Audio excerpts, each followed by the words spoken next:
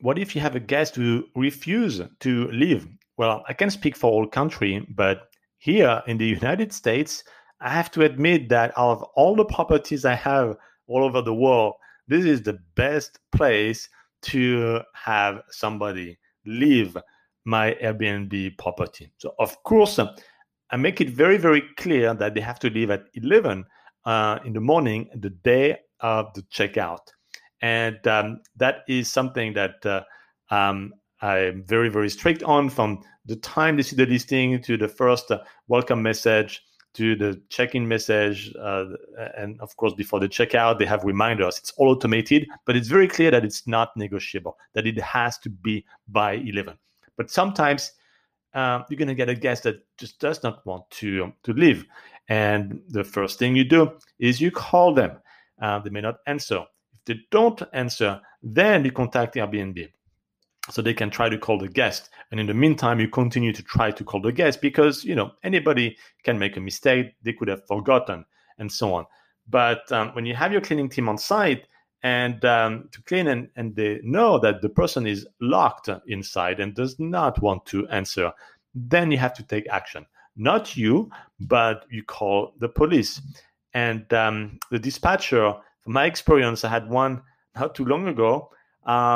It was actually last week. And with COVID, I found that some people just don't want to leave. They like it. It's comfy. And I'm always surprised that within 5 minutes of calling the dispatcher, 5 minutes, I can see from the Ring Video doorbell that is on the front door that the police officer shows up with my local point of contact. And they can't enter on their own. They can knock at the door, but the person is not opening. And then my local point of contact, my property manager, open the door, and then the police officer can go in to kick the person out. They gave the person 5 minutes and to leave, but they were saying, "Well, I'm in the middle of the laundry, etc., etc." So it was about 20, 25 minutes to leave, but they're gone. They left. And then, of course, we changed the code of the keypad, so make sure that they don't, show up right away.